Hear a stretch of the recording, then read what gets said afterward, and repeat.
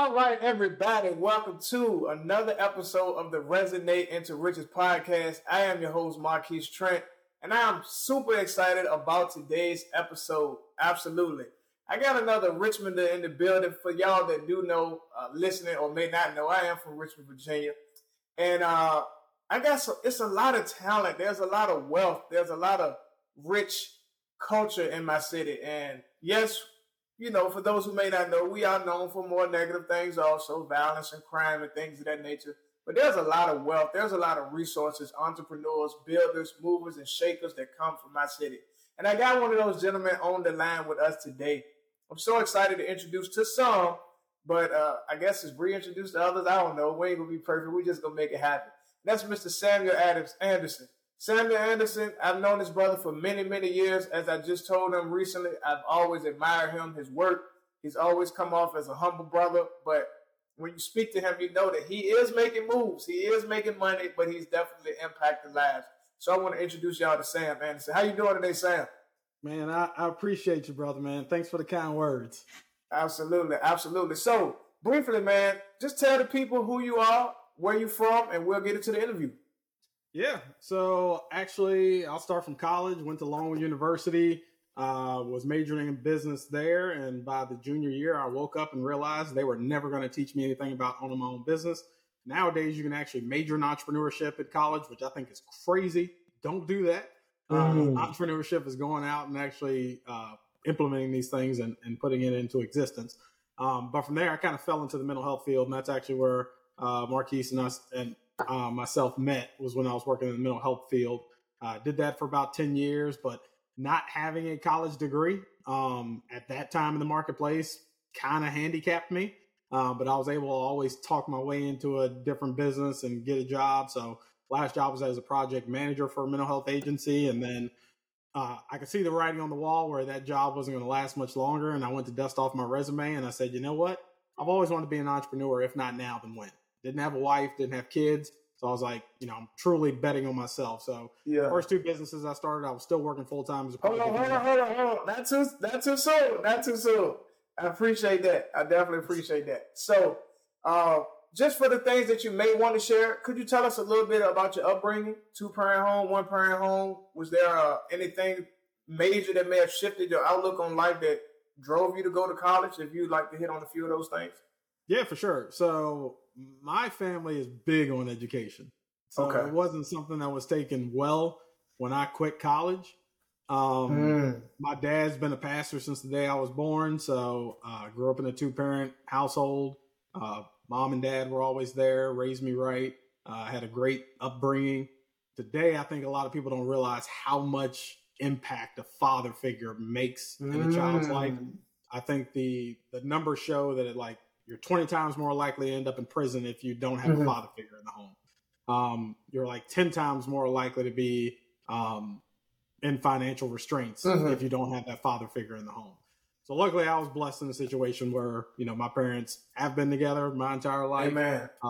And was raised that way. So that was definitely a blessing coming up that way.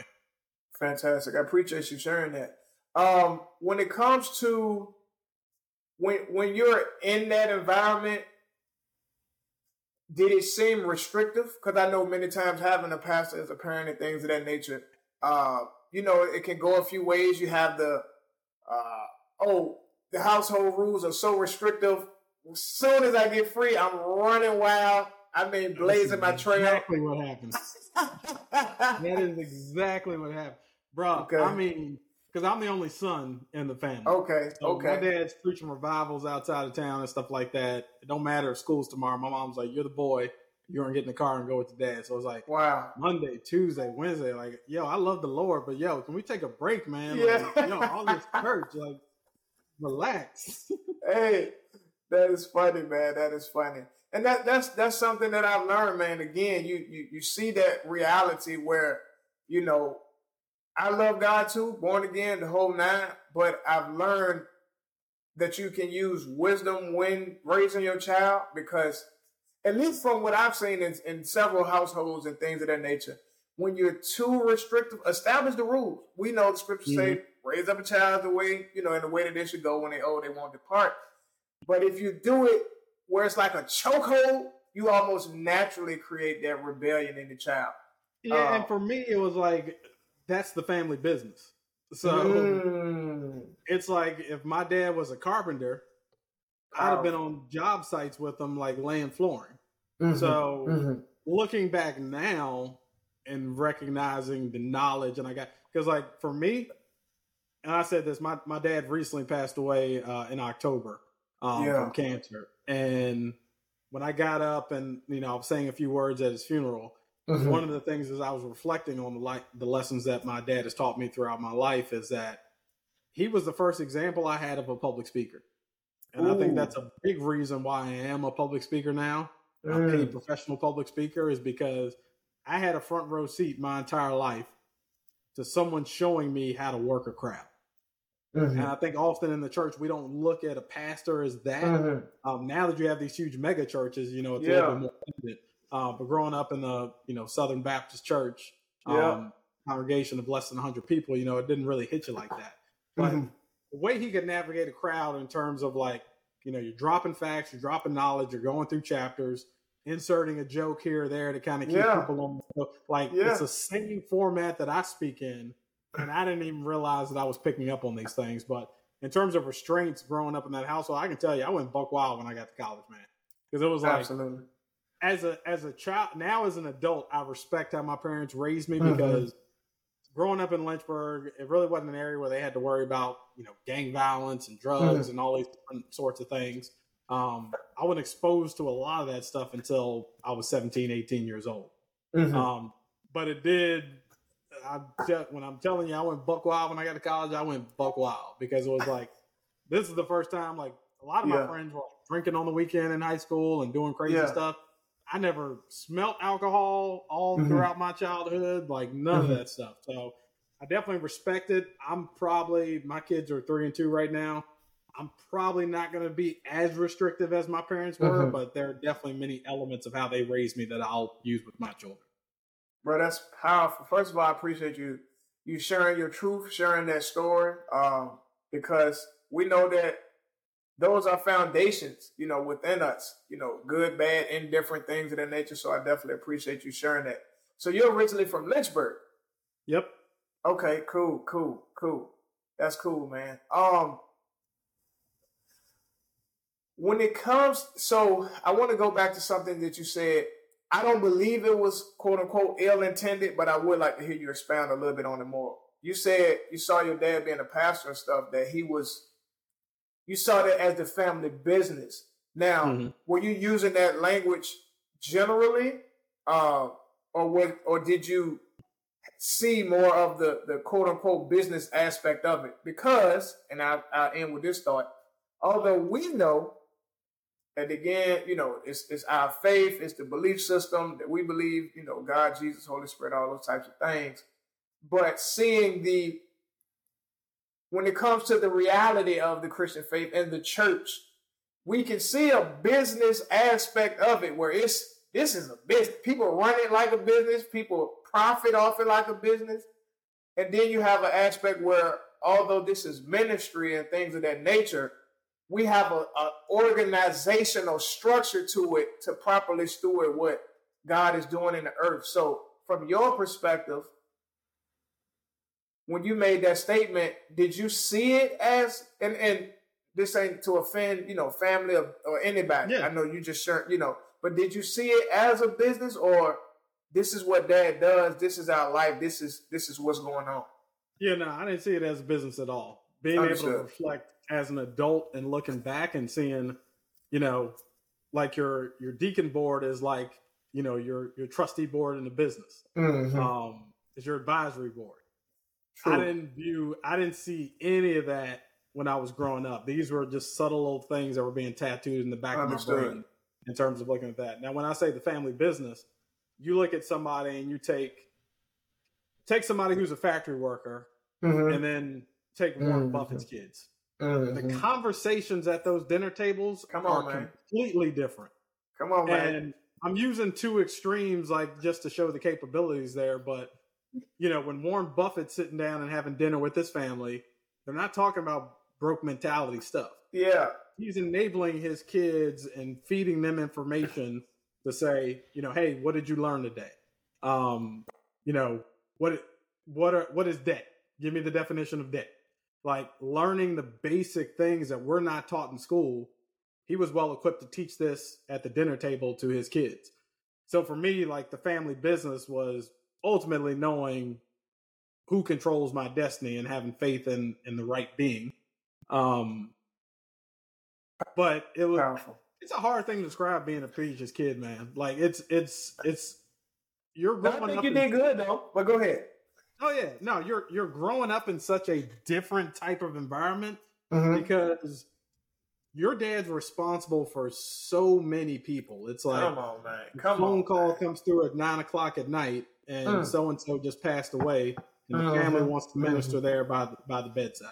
So seeing those things. Now, the biggest lesson that my dad probably hit me with was, and this is probably the reason I'm an early riser. I don't care what time of day I woke up. Every single morning I woke up, my dad was in his study. He was in his office reading. Wow. So no matter what time. No matter what time. Man, I wake up at like 6 o'clock in the morning. I'm like, oh, I got him today. And I walk by his study. He's already in there. Wow. Working. So without him ever having to say this to me, come on, man, he instilled in me what education really was. Education isn't what takes place in four walls. Come on, man. It's taking the time yourself to develop your craft. He got better and better at what he did at his profession because he took the time to continually develop it. Now, I think a lot of us as professionals, we get to a certain level. Come on, man. And we think that degree that we have on the wall or like a book we read 5 years ago is going to propel us for the next 15 years. It doesn't work like that. You have to constantly be feeding your mind. Like typically when I get in my car, there are two things happening. I'm listening to an audiobook or I'm listening to a podcast. Because guess what?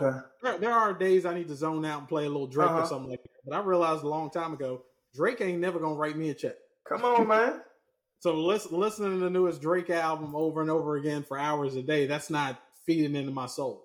There are systems and processes that we now have in place in my companies because of a 15-minute listen I had to a podcast on the way into the office. And something just hits me.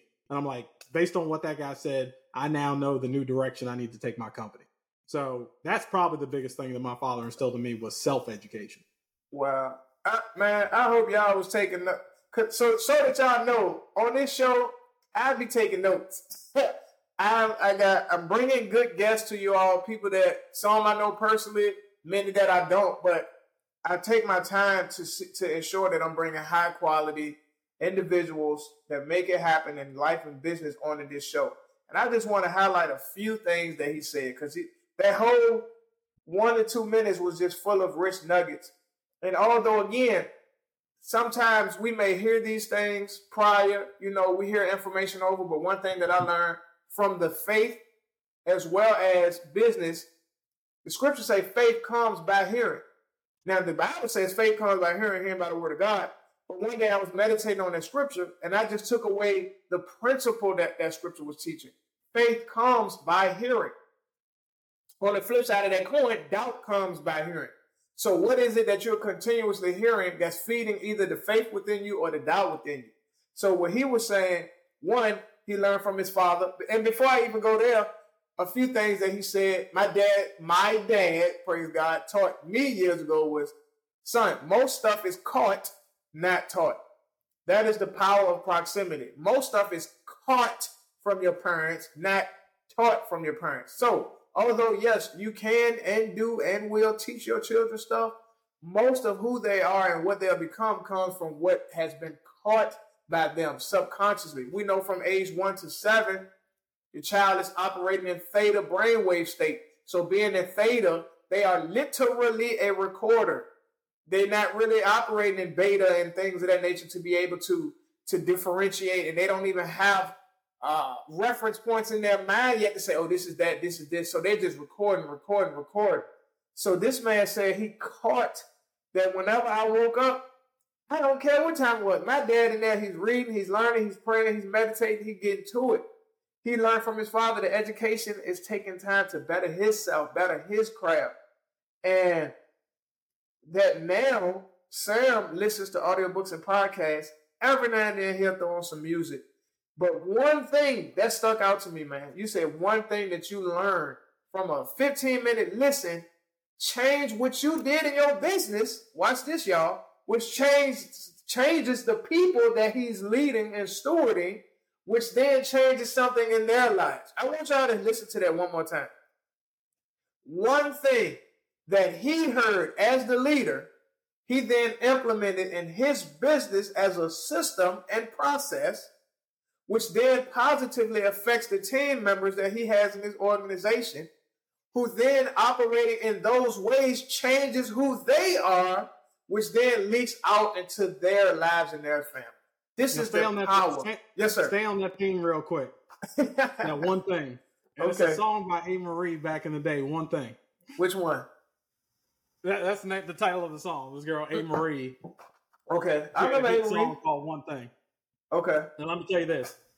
So many people don't realize you are one thing away from your breakthrough. Come on, bro. And that's why I tell people, it's like business is like playing in the major leagues in baseball. The more opportunities you have up to bat, the more likely you are to hit a home run. But it only takes, you can strike out 10 times. It only takes one time to hit a home run. You're right. So I tell people all the time, it's that, because there are often times where like, I'll get invited to speak somewhere or to a networking event or something like that. And sometimes I'm like, man, I just ain't got it in me today. I don't feel like being on like that. But then some little voice in the back tells me like, nah, man, you need to go. There's something there for you. Because I never know. It could be that one person in that room that learns about who I am and says, oh, I got your next client for you. And it propels us to the next thing. It could be people complaining about, I ain't got time to post on social media and make this video. You could be one post away. Come on, bro. From one post. Your world changing. If you're looking for that significant other in your life, you could be one contact away from meeting your forever person. Like, there's always 1 degree of separation between you and the next level. So whether that's that one podcast, that one book, that one meeting, that one social media post, if you just keep getting up to bat and taking those shots, the laws just work in this manner. For those who don't give up, you will eventually win if you're on the right track. So that's just always been my mentality is you just can't stop. And on that tip too, when you were talking about church, I recently read this, and I just want to hit your viewers and your listeners with this tidbit. I was reading a book based on Black millionaires. And you guys take this for how you want it, but 70%, I think it was 75% of millionaires in this country, all are active in their church. 80% of all millionaires are actively either tithing or giving back to a nonprofit. And I think those are 2 components that a lot of people miss out when they're chasing success and they're chasing wealth, is they think, oh, just grind, hustle, and I can get my way to the top. There are other elements in there. Majority of millionaires are married. So what does that say about relationships, stability, and family? So I'm not saying go to church to make yourself wealthy, but I am saying that faith is a strong part of putting that wealth piece together. Wow. So first of all, that's a whole that's ready to go in a few different places, because I actually got some questions to ask concerning that. Thank you for sharing. Do you recall the name of that book? Hold on. I think it was one of my audiobooks. Let me pull that up. All right. So while he's pulling that up, I want to go back to what he said. He said he read a book on Black millionaires, and in the book The Wealth Choice. The Wealth Choice. The Wealth Choice. Didn't you just go to an event at the time of us listening to this? At the time we recorded this, didn't I? Okay. Yeah, the Black Wealth Summit. But The Wealth Choice is by Dennis Kimbro. Kimbro. Yeah. And, I think I should hit on this. Because it's important. But I want to come back. Let me make a note. I want to come back to your wife and your family and the mindset. And you said a lot. I want to keep the notes straight, man, because we're going to be dropping gems left and right. Yeah, I got the notes. So check this out. First of all, for those that are listening, as y'all can see, especially individual, Sam and I are colored, African American, black, whatever term y'all want to use. And although there's a lot and has been and probably will continue to be the conversations on race and this and that and this and that, I think a person is misinformed or almost naive or just inaccurate if they judge the situation to say that African Americans as a whole are not affected about the wealth that they obtain due to the things that we've experienced. Now, I don't play the race card or the victim card. However, I'm not naive to the reality of the things that took place and the traumas that were suffered, and trauma can be passed down generationally. And although I like to say blacks have more than we've ever had, I would also be foolish if I did not acknowledge the reality of systemic racism that's still woven into our society. Now, I brought that up because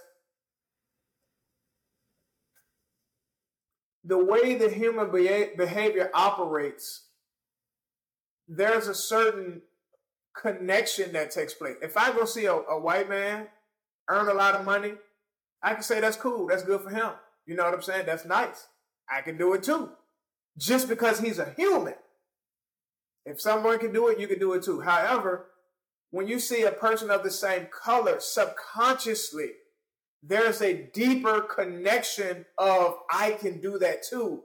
Because although we are of the human race, again, I'm a man of God, I believe in the Bible. The scripture says there's one flesh of bird, one flesh of beast, one flesh of fish, one flesh of man. So we are of the human race. You know, you had Noah, Shem, Ham, Japheth, and their wives. Everybody on earth came from those few people. I do believe in the Noah's Ark and the flood, and there's plenty of archaeological research that proves that's true. I digress. So we all come from each one, we all come from 8 different people back in the day. However, even in the scriptures, you can see that it says they were separated by their tongues, by their language, so we can still be separated by our belief systems and how we operate as people.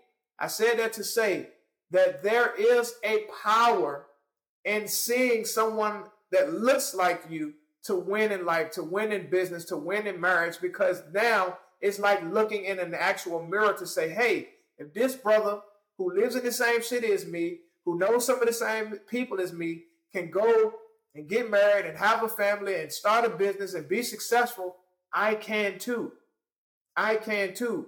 So the importance of the things that he's sharing from his personal life, from his business life, you can then identify and say, hey, even if you didn't have both parents, at the end of the day, the key principles that Sam has stated was self-education, belief, faith, hard work, grit, determination, constantly going up to bat, and constantly showing up, because that day that you neglect to post, that event you neglect to go to, could have been the day that the person that was in the audience could have changed your life. Person was on Facebook could have changed your business. Person that was on Instagram could have received what you said and made you a millionaire. And that point you made there too is why I do what I do. Like, it's a big why. Mm-hmm. It's because I need people to look at this brown boy and see that I'm nothing special. Amen. Came from Lynchburg, dropped out of college, no higher level education. I don't have a degree on my wall. I want people to look and say, dang, if that brother can do it, he ain't nothing special. I can't tell you how many people I look through on a list, and I'm not hating at all, but I'm just looking at what they do, and I'm like, I can do that. That was one of the big reasons I went into business for myself, because I'm like, I'm working for these people. I'm like, he's doing a bad job. I could do 100 things better than that. But it is important that, young black girls and boys have the examples outside of entertainment and athletics. Come on, bro. We're more than that. There's a lot more that we can do. And I'm trying to help close that generational gap, generational wealth gap, because it really isn't anything special. It's figuring first off, it's figuring out what your purpose is. Amen. Like, I used to think it was, when I owned the bubble soccer business, then a valet laundry service, and now an Enzo media firm. I own a vending machine business. I do real estate. I do public speaking. I own part of a networking organization. I used to think that like my passion had to be one thing. Like it has to be marketing. Or it has to be sports and entertainment. No, my passion is building businesses. That's what I'm good at, and that's what I know how to do. But too many people end up 6 feet under, never discovering what their passion is. And it doesn't matter if you're 18 years old or if you're 88 years old. You figure it out while you're on this earth, because once you start working in your purpose and you start walking down that path, I can't tell y'all how excited I am to get to work every single day. Like I cannot wait to get to the office. I can't wait. Like most people look forward to Friday and Saturday. I look forward to Monday. Monday is my favorite day of the week. Because it's like, let's get it, man. Like, because nobody else is going to give this to you. And it's being that example and showing other people, hey, if I can do it, you can do it too. Fantastic. Hey, man, I appreciate that. I do. I really do. I want to go back to, as I was saying earlier, when I met you, in my eyes, you were already successful. So then I saw you got married, years later. What role does your wife, or did at certain parts of your life, what role did your wife play, if any, in the success of your business or businesses? Nothing will affect you more as a person in business than the person you choose to marry. So many people have wrecked their bag because they picked the wrong person. Wow, man. So let me go back a little bit, because I learned this from a mentor years ago. When I was still in the dating scene, I hadn't found my wife. He told me, write out a list of the qualities and the description of what you want your partner to be. Now, a couple things that does. Number one, a lot of people think, oh, I'm going to keep that in my head. I know what I want. Universe doesn't reward you for that. You got to put pen to paper, make an actual list. I don't know why this is so hard for people to do. But them just taking something out of their brain and putting it on paper is one of the hardest things for people to do. Wow. It shouldn't be. The second thing, by you writing that list, that starts to transform you into the person you need to become to attract that type of individual into your life. So let me use smoking, for instance. You can't write on the list that you don't want your wife or husband to smoke, but you smoking 3 packs a day. You have to become that person that you want to attract. You can't say, I want my wife or husband to have a 6-pack and be in shape. Meanwhile, you sitting on the couch, 200 pounds overweight, eating Oreos. It doesn't work like that. You're not going to attract that type of person into your life unless you become that type of person. So when I went through that list, and I got physical with it too. Like my wife met the physical description of the list that I wrote. 10 years before I met her. But throughout that process, you hear people say like, oh, I'm single right now and I'm working on myself. I don't think many people are working on themselves during that period. They're just looking for the next one. Come on, man. I took that time to work on myself. And once I wrote out that list, I identified the type of person I needed to be to attract this type of woman into my life. Now, immediately, one of the things on that list too, and a lot of people may find this sexist, but it's my life. I wanted my wife to be a stay-at-home mom. Now, I didn't want to force my wife to be a stay-at-home mom. I wanted to marry someone who that was her dream of being a stay-at-home mom. And that's how our life has panned out. My wife, 100%, wanted to be a stay-at-home mom. Yeah. So one of the greatest days for her, I think my daughter was maybe 4 or 5 months old. And my wife texted me. She said, I wasn't quite ready for this. She texted me and said, because we're getting pictures from the daycare and like you're seeing your kid grow up and you're not there. So she texted me one day after we got some pictures from the daycare. She says, I don't care what you got to do to make it work. I'm coming home in 4 weeks, so figure it out. Wow. Luckily, I did. Powerful. But these are things that I outlined well before this person even came into my life. So selecting the right person, one that's going to be supportive, because I'll tell you this right now. Let me go back even further. My first date with my wife, let me explain to you something. It was a blind date ultimately. I'd seen a picture of her on Facebook from one of my friends' parties, and I was like, yo, you got to hook me up with her. For so sure. our first date is ultimately a blind date. We go out on a date. We're having a good time, drinks, food, all the good stuff. Bill comes. This is what I say to my future wife is, I've been dating a lot recently, and I see a lot of women like the idea of being with an entrepreneur, somebody who's successful oriented. But a lot of women I found out don't really understand what that looks like. So let me break it down to you like that. There are going to be weeks you don't see me at all. Wow. There are going to be weeks where I'll be there and we'll make it up on the back end. But if you're the type of woman that needs a man by your side 24/7, it was a pleasure meeting you. I hope you enjoyed your meal. But if this is something that you can roll with, I'd like to take you out for a second date. And she says, no, I'll go out with you again. So from day one, I set the precedent. My number one goal is to be an entrepreneur. I ultimately said to her, I will give you the world. I'm just not going to give up on my dream. And I set that precedent early on. So there hasn't been a time in our dating and our engagement or our marriage where she's looked at me funny and said, this isn't what I signed up for. I explained to her clearly what she was signing up for. There are going to be some late nights. There's going to be some early mornings. I may be out of town from time to time. That's what it's going to be. Now, I started my business prior to having a family because I knew when I became a father, I didn't want to miss soccer matches. I didn't want to miss basketball games. I didn't want to miss recitals and all that other kind of stuff. So I built my business to a point that my kids are 3 and 2 right now. But I built it to a point that when they're 5 and 6 and sports and all these things start happening, Daddy's not going to have to miss anything. Come on, man. Like I prepared for this stuff well in advance before it showed up in my life. So my number one tip in terms of like relationships is you got to find the right spouse. Man, look, man. Did I mention I'm just walking. I'm just writing, because it's so powerful, man. And again, the purpose of this podcast is to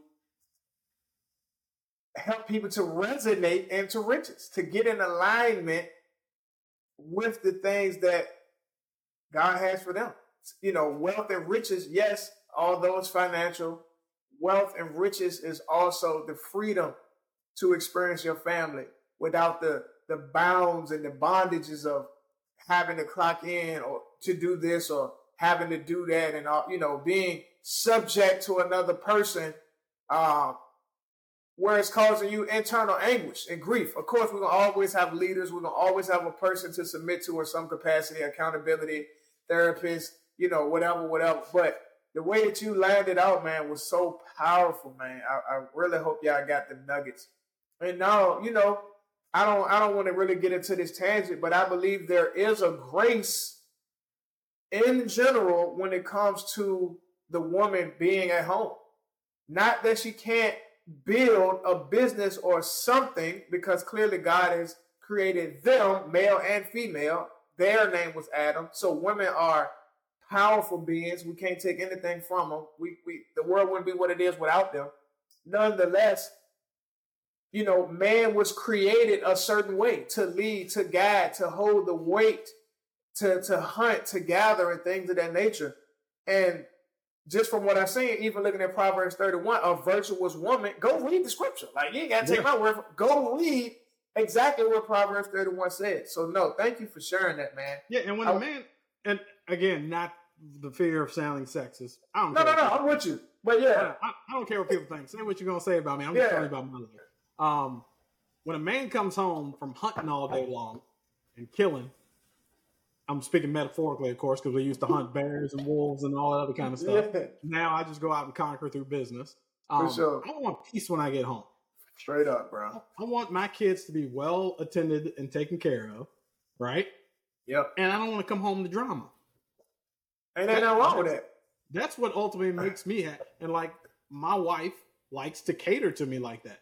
She likes to make sure, she gets mad at me if she cooks a hot meal and I have to put it in the microwave.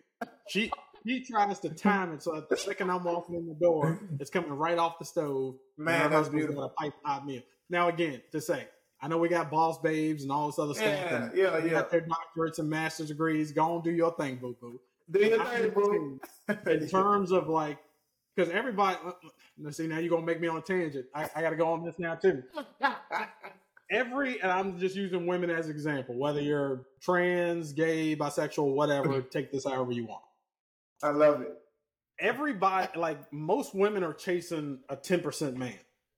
Like I watched so many of these videos, and Kevin Samuels is one of my favorite on this. He passed away years ago, but you put a woman on the camera and you ask her, who's your ideal mate? How much money does he make?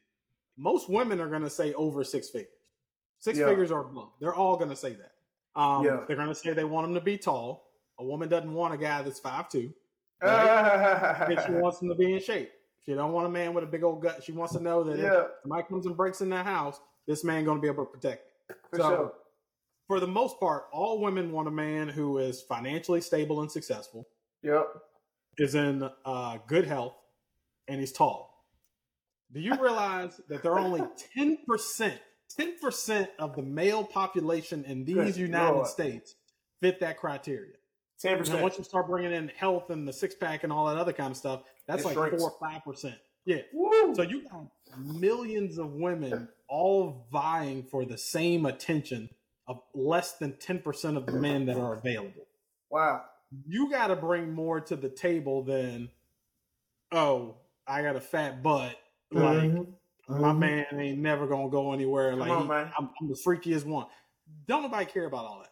A man that's on a trek to success, I don't care. I don't care. I need somebody who's going to support me, play their role, because I'm going to play my role, and don't bring drama in my life. Take that as you will. All right, but I'm just telling people the facts. These are stats. No, I'm with you.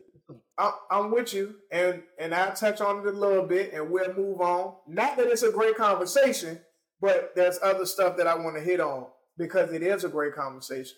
I want y'all to listen to what he said, and let me take it a little deeper. He said, if you were to ask most women, and I don't, a woman is woman, period. Like so for those that wonder where I stand, a man can never be a woman. I'm just saying what God said. It is what it is. A woman wants at least 6 figures, tall, at least 6 figures, tall, in shape, healthy, looking good, smelling good, whatever. All right. Now let's go back to what's required. Because he told you what they want, but let's look at the required. 1 is the discipline. 2, some level of healing or mental stability to be able to pay the cost. Everybody want to be the boss. Most people ain't willing to pay the cost. To pay the cost, man. Straight up. To pay the cost of long nights, early mornings. Discipline, working your body. If that's your route, cold showers, reading books, sacrificing, giving up your last, going all in on yourself. Feel like you're gonna lose your mind sometime. Like the cheese grater of entrepreneurship that you get dragged across to become a finer, purified version of yourself. Now, I want to add of integrity. Because you got a lot of people that's bossed up. They getting money, they making moves, but what is their level of integrity? People scamming, people finessing, people doing a lot of underhand slick stuff. Me and my wife would talk about a lot. And God dealt with me in Psalms 37. For those that's listening, go read Psalms 37. It'll bless you. Don't be concerned when you see the people that's doing this and that, doing this and that. And that's true. A lot of people are being exposed these days for their underhanded activities and the stuff that they're doing to get their wealth. But when you're talking about a man who's grown from a male to a man with responsibility, with mindset, with morals and values, that built himself into this being, he's looking for more than just a piece of tail. Because again, if he's already at that level, I remember the name of the podcast, Resonate into Riches, his vibration is so high in general. His belief in himself, his confidence in himself, he look good, money in the bank. Man, women literally throw themselves at him. So for you to think that they're, generally speaking, I'm not talking about his God level of morality, but when you start looking at the reality of having a buffet of women, driving a nice car, looking good, smell good, I look good, I'm in shape, but he got a buffet of women. So you have to be a woman that is of that level or magnitude for him to, generally speaking, want to settle to be exclusive with you. So you have to capture his heart in a way that's different than just a woman capturing his flesh. Because he can go to the strip club, see a dime shaking it, butt naked, and he can have her. VIP, whatever, going on with his life. Jay-Z said ain't no such thing as an ugly billionaire. I'm cute. This is my point. So I appreciate you sharing that. But I want to digress from that. And again, women out here these days crushing it in business, crushing it in family, crushing it in life. I mean, dominating. So in no way would I take or can take anything from the woman that's out here doing what they do. I want to raise my daughter, so I want her to be strong and independent. Straight like that. But at the same time, I'm going to teach her what a man is going to be looking for in a mate.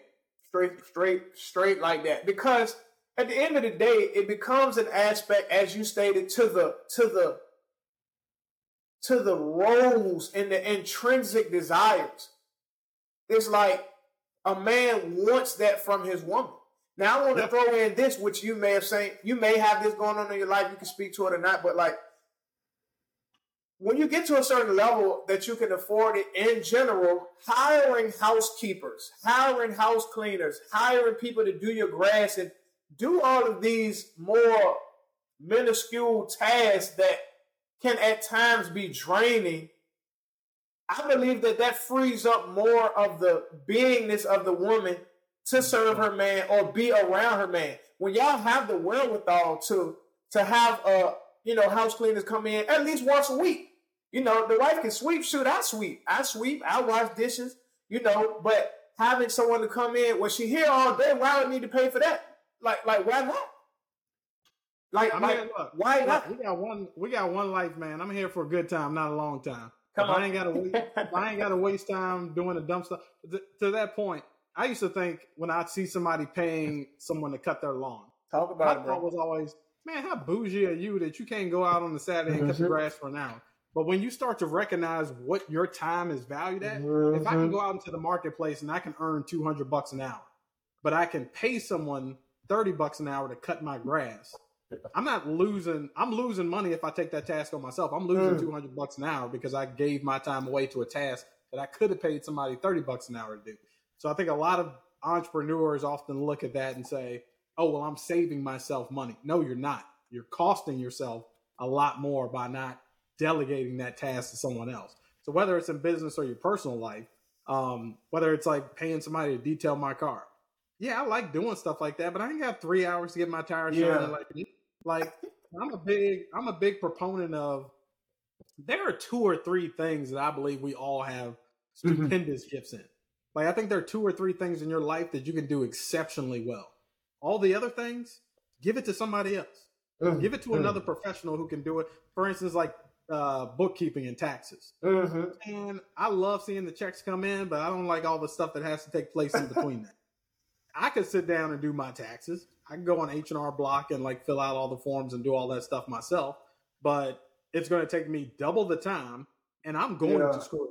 Like, I know I am. I'd much rather pay somebody else who does this for a living that can do it in half the time and get me more rebates, tax advantages that I don't, because I'm not sitting down studying tax law all day long. Come on, that's his. That's all he does. So understand, and don't get me wrong, there are points in your business where when I first started a company, I'm the janitor, I'm the president, I'm the social media manager, I'm the videographer, I'm the account. I do it all. But once the income starts to stack up, you have to delegate this stuff because indeed.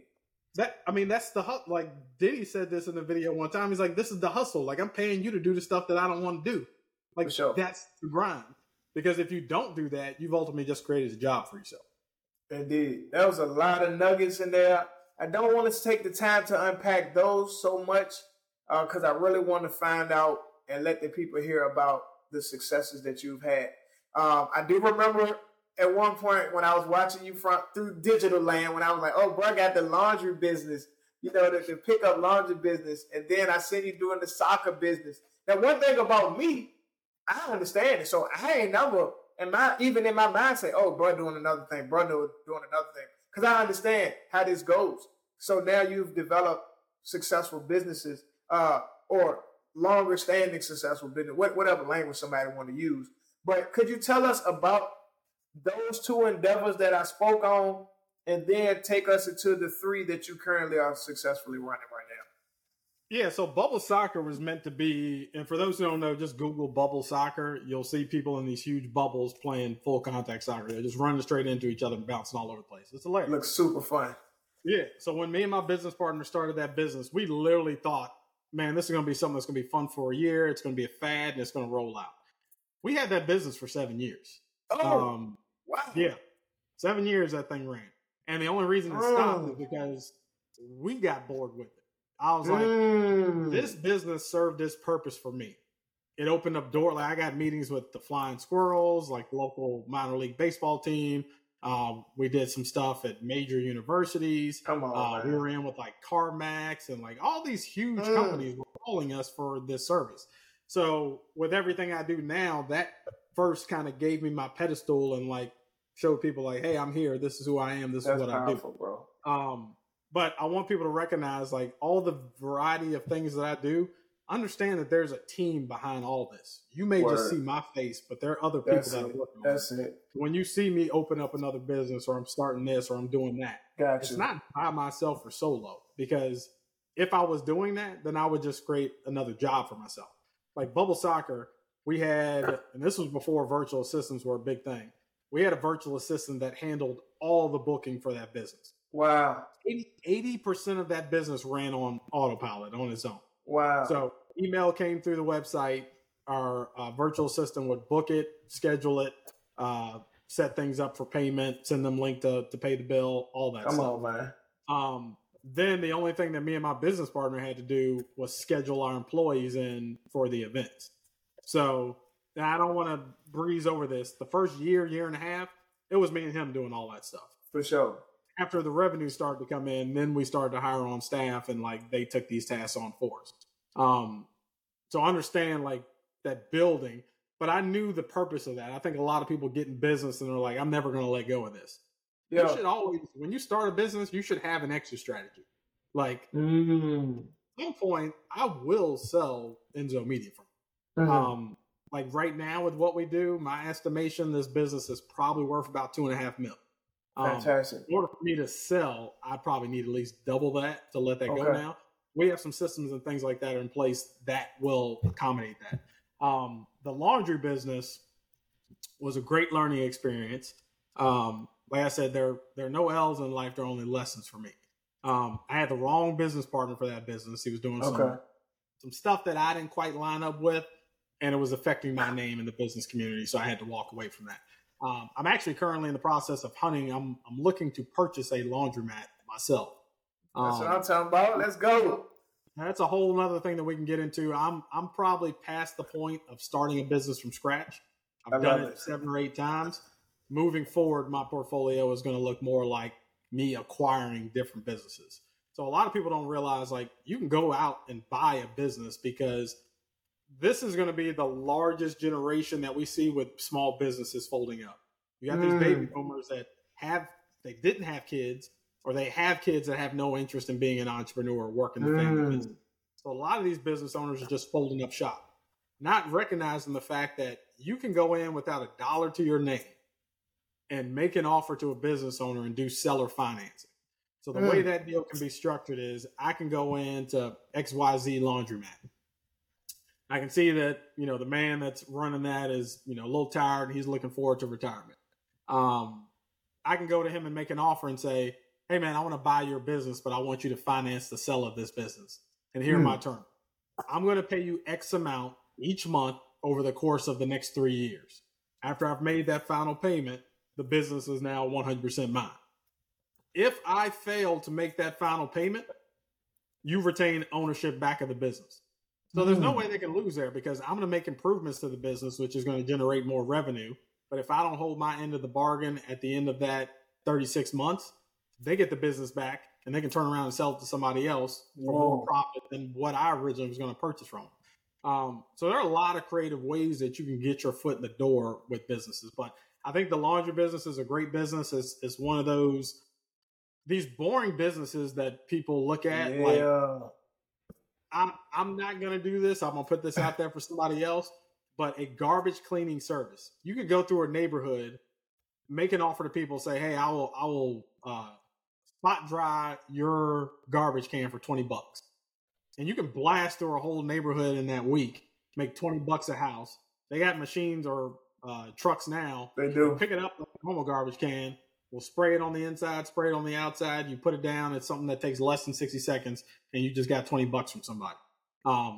They may look at that, and you can have some other services that you can upsell with that.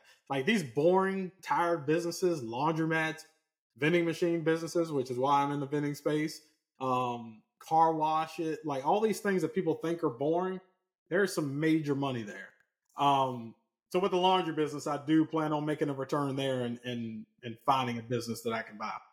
I want to, first of all, thank you for all that, man. You know, definitely I learned just, let people speak when people are flowing, because there was a lot of great information there that we probably have to talk about at another time also. But I want to ask you about the vending business. But before that, something that may be very important for people to learn. Where were you financially when you guys were doing the bubble soccer business? Did you have a nest egg? Was this your side business? No. I was broke as a joke, bro. Like, no savings. I had no budget whatsoever. As soon as I got a paycheck, that thing was spent. Please tell me that was my side hustle. I was still working full time as a project manager, and that was my side hustle. It eventually got to the point where I'm walking into the office working for somebody else, and I'm physically getting sick. Like, I cannot stand coming in here to work for somebody else anymore. And it wasn't because it was such a bad place to work. It was because I now found my purpose. And come in and trade my time for dollars. It wasn't working for me anymore. So it came to a point where I went to my mentor and I'm like, bro, I can't do this anymore, man. I got to be out. Because I'm getting phone calls. It went from the point where, like, for 6 straight months of my full-time job, I didn't have time to eat lunch, because that hour lunch break that I got, I was booking meetings for the bubble soccer business. Wow. So I'd drive to the other side of town, meet with somebody for like 30, 40 minutes, run back in the car, get back to the office before I got in trouble. Come on, bro. So I went to my mentor and I was like, bro, I need to be out, but like, I ain't making any money. And he looked at me and said, well, now you ain't got a choice. Like, bubble soccer can't be a hobby. You got to start paying yourself and figure out how to make this thing work. Come on, man. So our first hold on. Did y'all hear what the mentor said? You have to start paying yourself and figure it out. Keyword, figure it out. Certain things in your life and business, you just have to figure it out. I think many times we want to just the answer.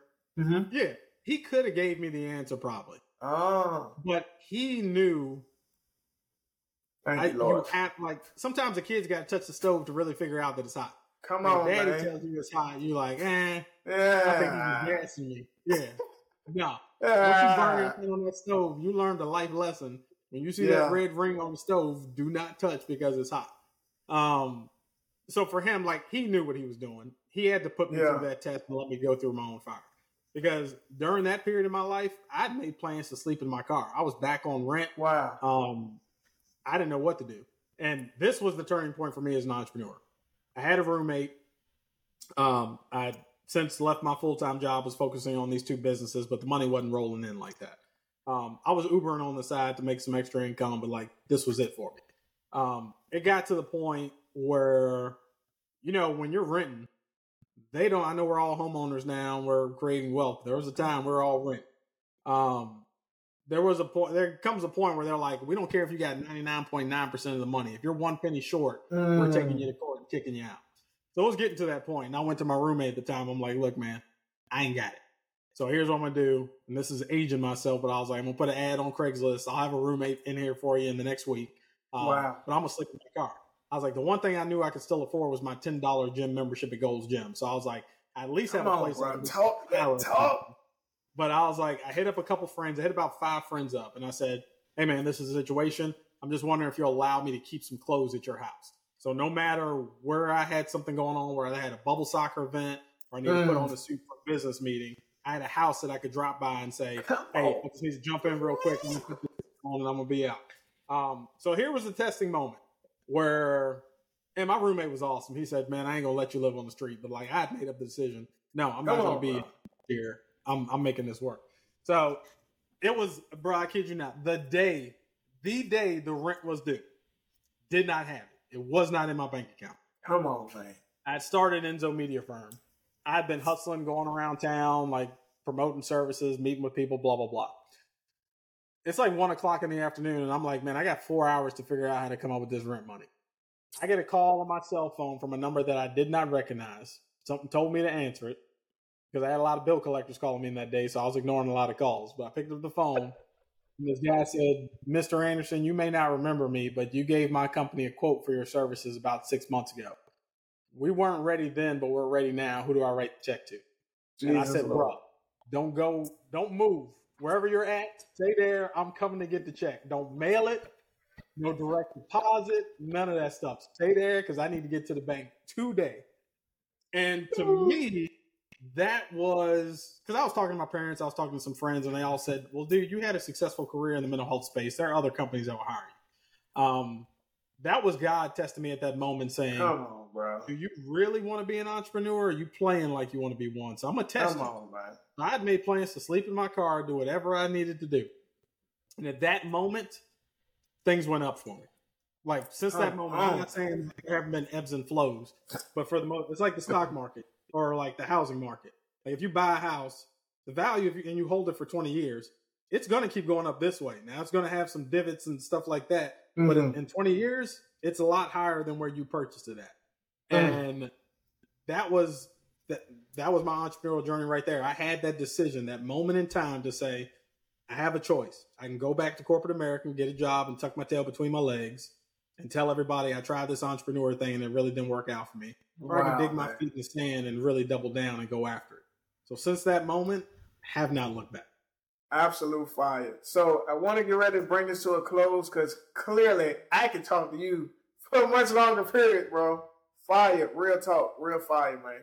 So tell me, y'all, that blessed me so much. I hope y'all, I was over here like, wow. And these are things that I didn't know, which ain't like I would know. Because one thing that I learned is when you on that battlefield or when you swimming, you ain't about to look like you're tired. You still moving forward. You know what I'm saying? But you had your vision locked in. You knew where you were going. But could you briefly tell us about Enzo Media, who you all are, exactly what service that you offer, and at the end, please plug yourself and all that. But briefly tell us.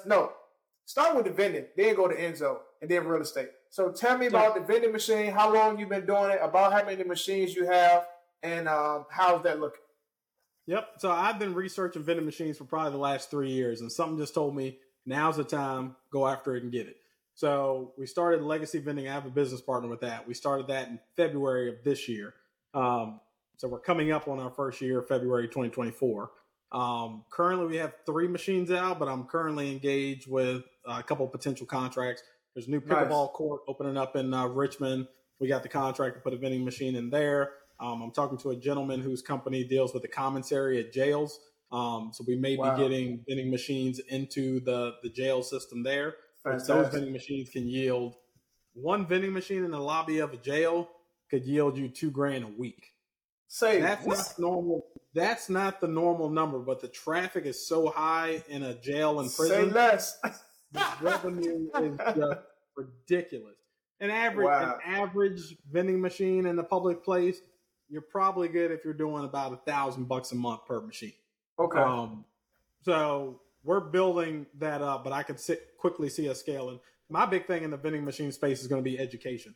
There is not one conference in the entire United States that is built to show people how to start a vending machine business. So I'm going to bring that to light in 2024. We're going to have some education content going on with that. It's done, bro. I know you got it. Yeah. Enzo Media Firm, I started just about 10 years ago. It'll be, I don't know why I start companies in February. It'll be 10 years in February 2024. where we started that, I literally started that out of necessity. I needed these services for myself as a small business owner. And there's two things I ran up against was that I make a post on Facebook and somebody's like, hey, my cousin got a camera last week for Christmas. He can do a video for $50. Or a studio that knew what they were doing and they wanted to charge me $16K for a 30-second promo video. There was nobody in the middle to meet those needs. So ultimately, just reached out to contractors, brought them on board. I brought them all the business they could handle. In the process of that, I just fell in love with it. I tell everybody I dropped out of college, but I graduated YouTube University, summa cum laude. I just went home every single day and I studied everything I could about marketing. So from there, we grew. Right now, we're in Richmond. We have about 9 people on staff here, and we opened up an operation in Virginia Beach last year. We have about 5 team members there. The goal for us is to open up in 2 more cities in Virginia, and then outside of that, we're going to be expanding to different states. One other business that I didn't really get into with you was Warren Investment. So in February of this year as well, I started Warren Investment. For the longest time, I've known wealth creation has to have some component of real estate. So I stopped making excuses. I just went out and bought 2 lots this year in Petersburg. No house on the property, just lots. But just to give you an example, this was in Petersburg, Virginia, which is like the ghetto. Most people are scared to invest in Petersburg, but I see a big turnaround coming from Petersburg. Okay. First property I got, I purchased cash for $3,500. I just cut the grass last week down there. And that property is now valued at about $15,000. Wow. Didn't do a thing to it. So just by acquiring it and sitting there, my net worth went up another $11,000.